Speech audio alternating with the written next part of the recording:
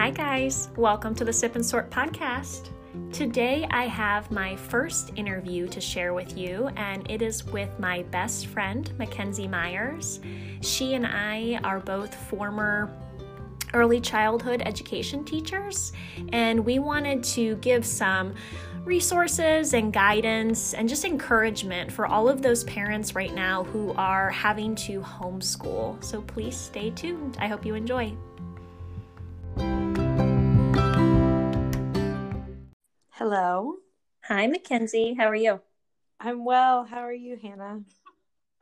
I'm good. Do you want to introduce yourself to my audience? I'd love to. So, my name is MacKenzie Myers, and I live in a kind of rural area of Ohio, West Central Ohio. And Hannah and I met in college in our education program. So, I am someone with a bachelor's of science in education, and I taught in public school for about 4 years. And then from there, I resigned and moved on to working in a different area of nonprofit work and kind of having some alternate ways of working in education. So I currently work for our local food systems initiative and manage our farmers markets. And then I also work for our county art center that is a combination of nonprofits that are all designed for the benefit of the arts access in our community. So, obviously education and having resources is something that I really value. And that's how I spend my time currently. In addition to that, I also spend some time making art projects for people in different ways. So love it. So you called me last week and we were talking about all of the things that have been going on with the coronavirus and being in quarantine. And we were kind of talking about how overwhelmed parents are right now. And you brought it to my attention that you wanted to do something to help parents who are being forced to homeschool right now, which is kind of what gave us the idea for this podcast episode. Where we wanted to give encouragement and resources to those parents. Yeah, absolutely. So, obviously both of us having an education background, I had to call you immediately. I knew you would understand, but I just have found myself so concerned with these families because first and foremost, homeschooling or home learning is typically a choice. And in this scenario, with all of the responses to COVID-19, families don't have the choice right now. This is something that was kind of plopped into their laps, and they have to, figure it out the best that they can. And, first, I want to make sure that families understand that, everybody's kind of experiencing this in a different way. And anything you're doing right now is quite good enough. But having the background in teaching in a classroom and valuing largely homeschool, or not homeschool, but rather home learning practices and alternative learning practices that are outside of the classroom, I thought it might be helpful to kind of support families in how they move forward in this time, and not really knowing how long it might be and if children are going to be able to even return through the end of the school year. But, what can we put in place for families that might support them at this time? Exactly. And you and I kind of talked about my first year teaching in Alaska. I feel like I can relate a lot to what these parents are feeling. Not that they ever wanted to be teachers, but I think a lot of them on one end of the spectrum are feeling like they have too many resources thrown at them. Mm-hmm. And parents on the other end of the spectrum are feeling like they don't have enough resources.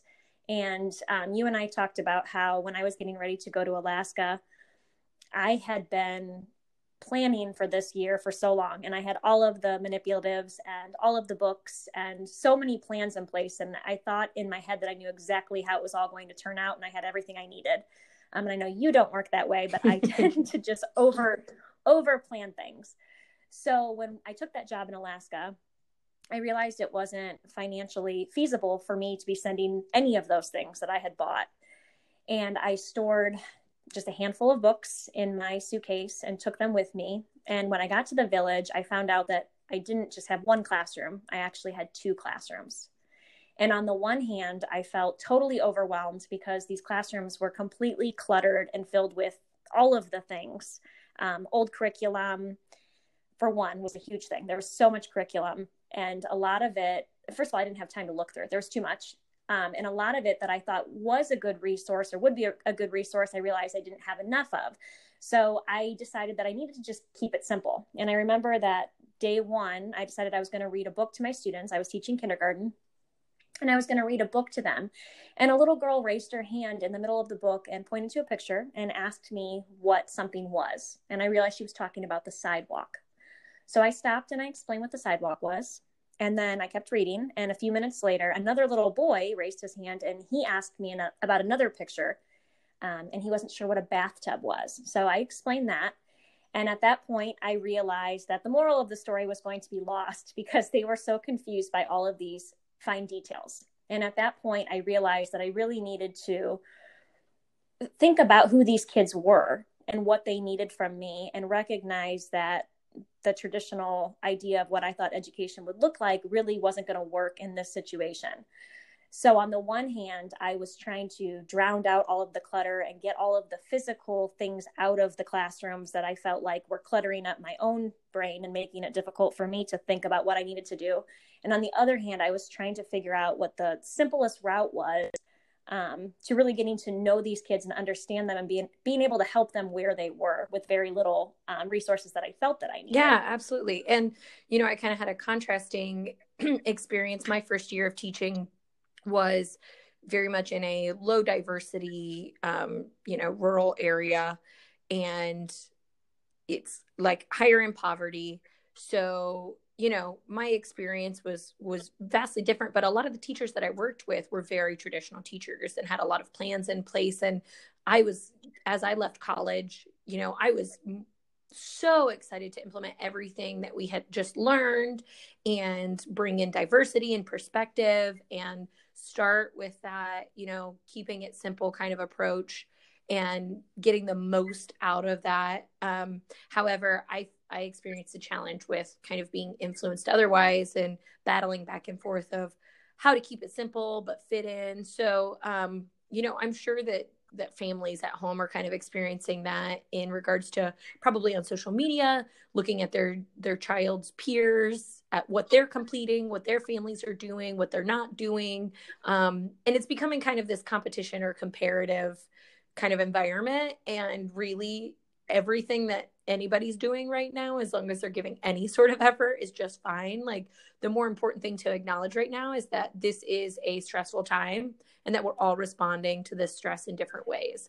And honestly, one major thing that I want to make sure to, amplify to these parents is that, this is about taking the time for yourself and your children to observe yourself, observe how you're feeling, observe your motivation, observe your work ethic, observe how all these things are going, and then reflect on it and then move forward. Right. So we are fortunate enough in this home learning environment that families already know their kids, and teachers spend a lot of time during their school year starting out trying to get to know their kids and build these emotional relationships with them. And so although this kind of experience may modify or, evolve that relationship in different ways, the more important thing is that you've already got that relationship. Let's take what you have, that trust, that, stability, whatever it is, the way that you guys communicate, take what you know about each other and how can you use this time to amplify home learning in a new way and make it simple to where it's not overly complicated. You're not filtering through 1,000,001 resources, but rather you're only using the resources that are what's best for you and your child based on what you see within yourself and what you're reflecting on and the kind of goals you're moving toward. Right, exactly. And you and I should also add that we are qualified to teach pre-K through third grade. So we're really gearing towards the littler guys right now. But I think it's important for parents to realize that when we were in college, we weren't taught content. We weren't taught all of the ins and outs of science. We were taught how to teach. We were taught how to build these relationships. And that's, like you were saying, that was really the most important part.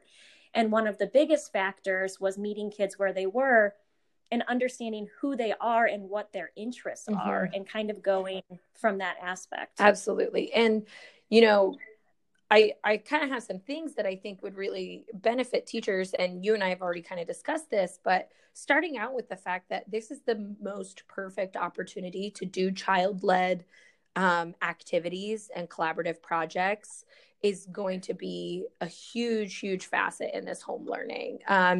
Sometimes we can't always navigate that a child has the space to connect their academics to where their interests are. And, that varies from teacher to teacher. And a lot of teachers work really hard to make sure that it is appealing or engaging to students, but to really tailor it to your child's specific needs and specific interests is going to be a lot simpler than it seems. It really takes this process of observation and reflection, and that part of it is going to be foundational in this process moving forward. So, first and foremost, that child-led, activity and allowing that to drive what you do each day is going to be very important. Now, let me clarify that child-led does not mean that like your child's dictating eating cookies for breakfast and, having screen time for 4 hours consecutively,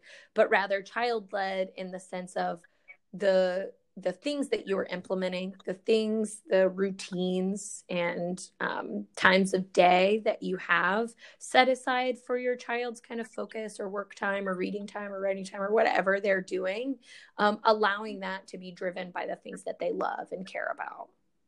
And Hannah, do you have any insights to add to that sort of topic?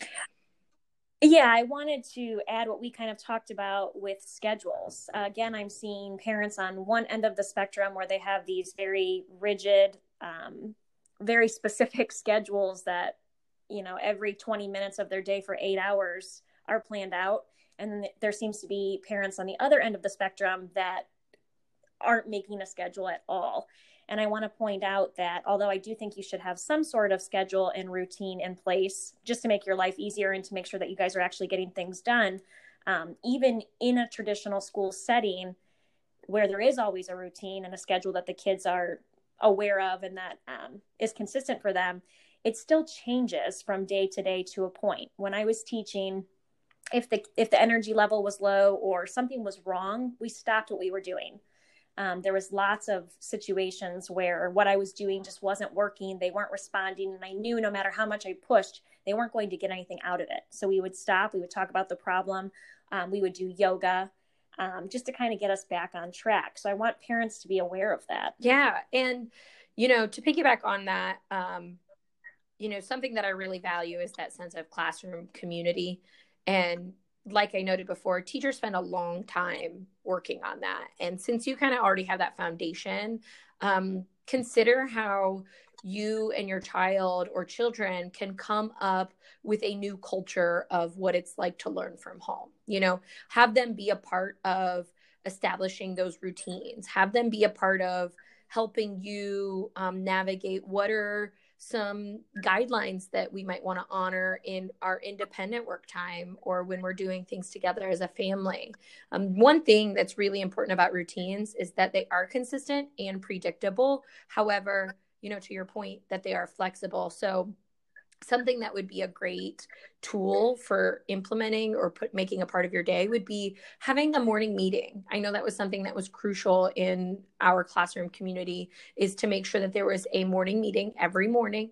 And that morning meeting may have looked different from day to day. The amount of time that was spent being a part of that might have varied, but we still allowed the space and the time for sharing important things that were happening to us, this safe space for saying, I'm kind of feeling this way today, or I'm really interested in, diving into this kind of project, or, I'm noticing that I'm feeling really nervous and I'm missing a lot of my friends.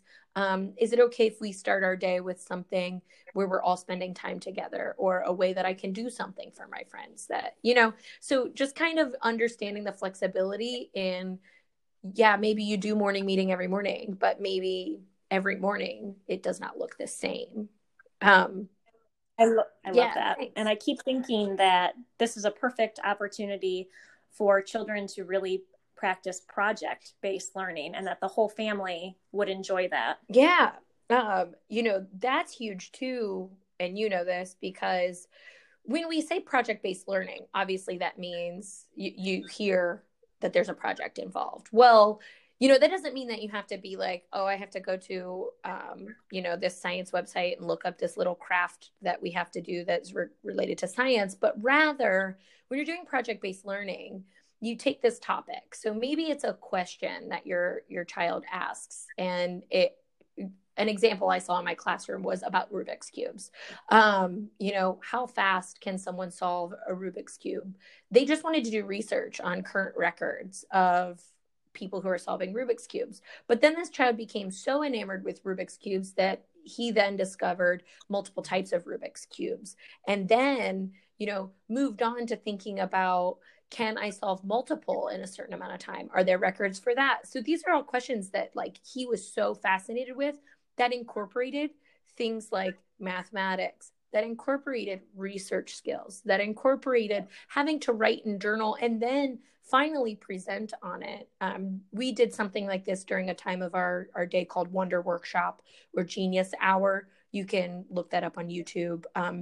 That's another important time, but that allows for the idea of integrating ideas, just the same as, Hannah, you mentioned in our conversation prior that there are a lot of real life circumstances that you can pinpoint these language arts, reading and writing concepts, these mathematic concepts, these science concepts. I would, do you mind reminding me of that example that you gave? Oh, I was talking about how this is the perfect opportunity to really get kids helping out in the household and recognizing that, them helping with making dinner or them helping with the laundry or any chores around the house can also be an educational time. Yeah, absolutely. And so it's not about going and finding, worksheets on Teachers Pay Teachers, or that, your child's classroom teacher sent a packet home with them or is asking to do this, that, and the other. The learning tools that you use can look like a wide variety of things, whether it be actual text designated for children, or whether it's that your child becomes interested in cookbooks or looking at different characters across different types of books. Maybe it's that they watch a documentary with you and become so completely consumed by the person who is centralized in that, or told about in that documentary. What can they know more about it? What can they create as an extension of that? A lot of the things that we already have are perfect learning tools. Blank notebooks are a huge one. That's just a place for tracking thinking. And, if you have books or don't, there's plenty of free online reading resources right now. Start with scholastic.com and then go from there. Another thing would be that there's definitely a podcast source for children called Brains On that has a lot of nonfiction information and goes over a variety of topics. So that might serve you in a lot of good ways as well. And then Hannah and you and I talked about, iPads and how they might serve in a family's learning space. Do you want to explain that thought? Yeah, we talked about how, although the technology can be a great resource, and we recognize that, just to be mindful of how your children are utilizing that tool and to make sure that you're not using it as an educational crutch. There's a difference between being engaged in what you're doing using technology and being zoned out on it. And I know it always sticks with me. My second year teaching, I was at a workshop and I learned that the CEOs of Google send their children to tech-free schools where they're not getting technology at all.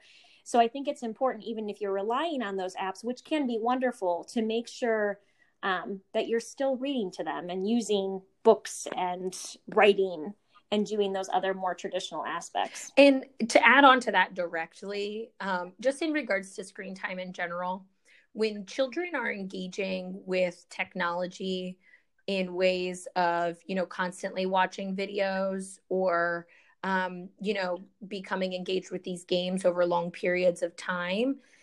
When they're doing that in contrast to interacting directly with other people in their household or friends or families or whatever, that is affecting the development of their brains and the way that they are going through specific developmental stages. So the way that they develop their sense of self, the way that they develop their sense of empathy, the way that they develop their conversation skills, the way that they are developing then their roles within a community, the ways that they're understanding how they might add value. All of these things are varied because of the way that their brain is intaking the stimuli of the screen time and how that affects them differently from the way that, they're intaking information from, the people that they're with. And there's a lot of resources that add value to that conversation.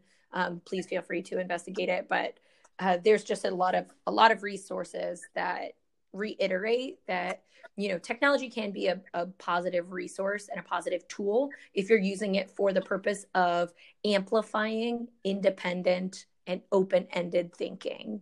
And that's why, to circle back around, using question-based kind of topics or planning to lead you down a path is going to get you more for, less effort. It's going to get you more. Now, try to challenge yourself to think of big questions, broad questions, and not just, simple yes and no questions like, what kind of fur does a certain animal have? That's going to stop your research soon. But rather, how can I, if I'm interested in animals, a certain breed of animals, what kinds of questions do I want to know about them? Why am I interested in them? What do I know about what other species they're connected to? Things in that nature. But not to go on too much about those specifics.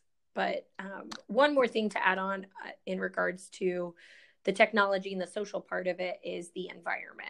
And Hannah, this is your specialty, is the environment. Why don't you go ahead and lead the way in this conversation? Right. Thank you. I just wanted to also make sure that we added, just to be be intentional about your child's work environment. And it doesn't have to look like a classroom environment. And in fact, most classroom environments look very different from one another, but just pay attention to how your child is doing. And if they are struggling, to stay focused. I know that when I was teaching in Alaska, I had a mentor teacher, because it was my first year teaching, that would fly in from Colorado and check on me about once a month. And one of the things that she had to do was make sure that I had a certain number of things up on my walls in my classroom. And I got docked every single month because I didn't have enough things up on my walls. And I'm definitely a rule follower, but I refused to put up the number of things that they wanted me to have. In my head, I was working with kids that were struggling to learn a language, and there was too much going on. They could not stay focused with that cluttered of an environment. So, of course, I still made sure that the things on my walls were about them, and I let them choose their work that would go on the walls, but I still kept it clean and simple and uncluttered so that they could focus on what they were doing. My third year teaching, I taught in a private Catholic school, and there I started implementing flexible seating. So I didn't have all of my students sitting at a desk necessarily. I had beanbag chairs. I had clipboards so they could lay on their stomachs on the floor. I had wobble chairs. And each student was responsible for sitting where they were able to do their work best. And that was their choice to make. So just pay attention to where your child is at and what's working for them and what's not working for them. Yeah. And, to add on to that, in my experience as a classroom teacher, I really was proud of the fact that when people walked into our classroom, they commented often on how comfortable and cozy it felt in there. It felt like a family environment. So we had plenty of, comfortable spaces, pillows, beanbag chairs, things like that. Oftentimes I was sitting on the floor right alongside the children. Now, like I had mentioned previously in that morning meeting, if you designate a morning meeting space, make sure that that meeting space is conducive for what you want to get accomplished there. Is it big enough for everybody to sit in that space comfortably? Are there things that might distract you there? And these are the same kinds of questions you would ask about your independent workspace. Is it set up in a way that, when you're working independently, you can get the things done that you want to? Or where's the best space to work together and collaborate? Is there enough table space? Is there enough floor space? What kinds of materials do I have? That kind of thing. And then honestly, in this time where we're kind of being recommended to stay at home, it is important to understand that being outdoors is something that is not only essential, but, achievable. You can read outdoors. You can do writing outdoors. You can observe the, environment around you. You can create art outdoors. There's a lot of options as, in addition to your inside space that you can go to. And for those who may not have a yard or may not have, the specific space on their own property to be able to utilize, I know that, right now we are able to go and be in public parks and enjoy outdoor space as long as we're honoring that social distance recommendation. But there are spaces that you can still utilize these educational moments. It can even serve as like a part of your observation to something you're doing inside of the home, to take a nature walk or, grab a little notebook and go on a walk and see if there's something that inspires your child or you even. So, I do think it's important that you are so mindful of how each aspect of the environment, indoor and outdoor, is affecting this experience as well. So, obviously Hannah's amazing at helping keep people accountable to their home organizing. I can say that from experience. I find myself sending her pictures like, hang this picture on the fridge of my organized closet, please. But anyway, yeah, these are our words of take it for what you will in this time of home learning. But we hope that, it adds value to the way that you operate moving forward. Right. And I want to be mindful of time, but before I let you go today, I know that you made a Facebook group to actually help parents during this time. So can you share that? Yeah, absolutely. So on Facebook, and Hannah will put this in the show notes, I have created a home learning resource page. Now, this resource page can serve as a space for families to, share their concerns, but also as a space to send requests or be reassuring to one another or, share successes. My goal in offering this space would be to kind of give you resources of things that are able to be put into place at home with little planning time, with little, new purchases of materials, with limited amount of investment on that part, but serve a big, big, big impact in your child's learning. So, I've already started with a couple of posts and hoping to, in some way, shape or form, add value to the families out there that are just doing their best to make sure that their children stay educated and keep moving forward in their growth. I love it. Thank you so much for your time today, MacKenzie. Hey, thank you, Hannah.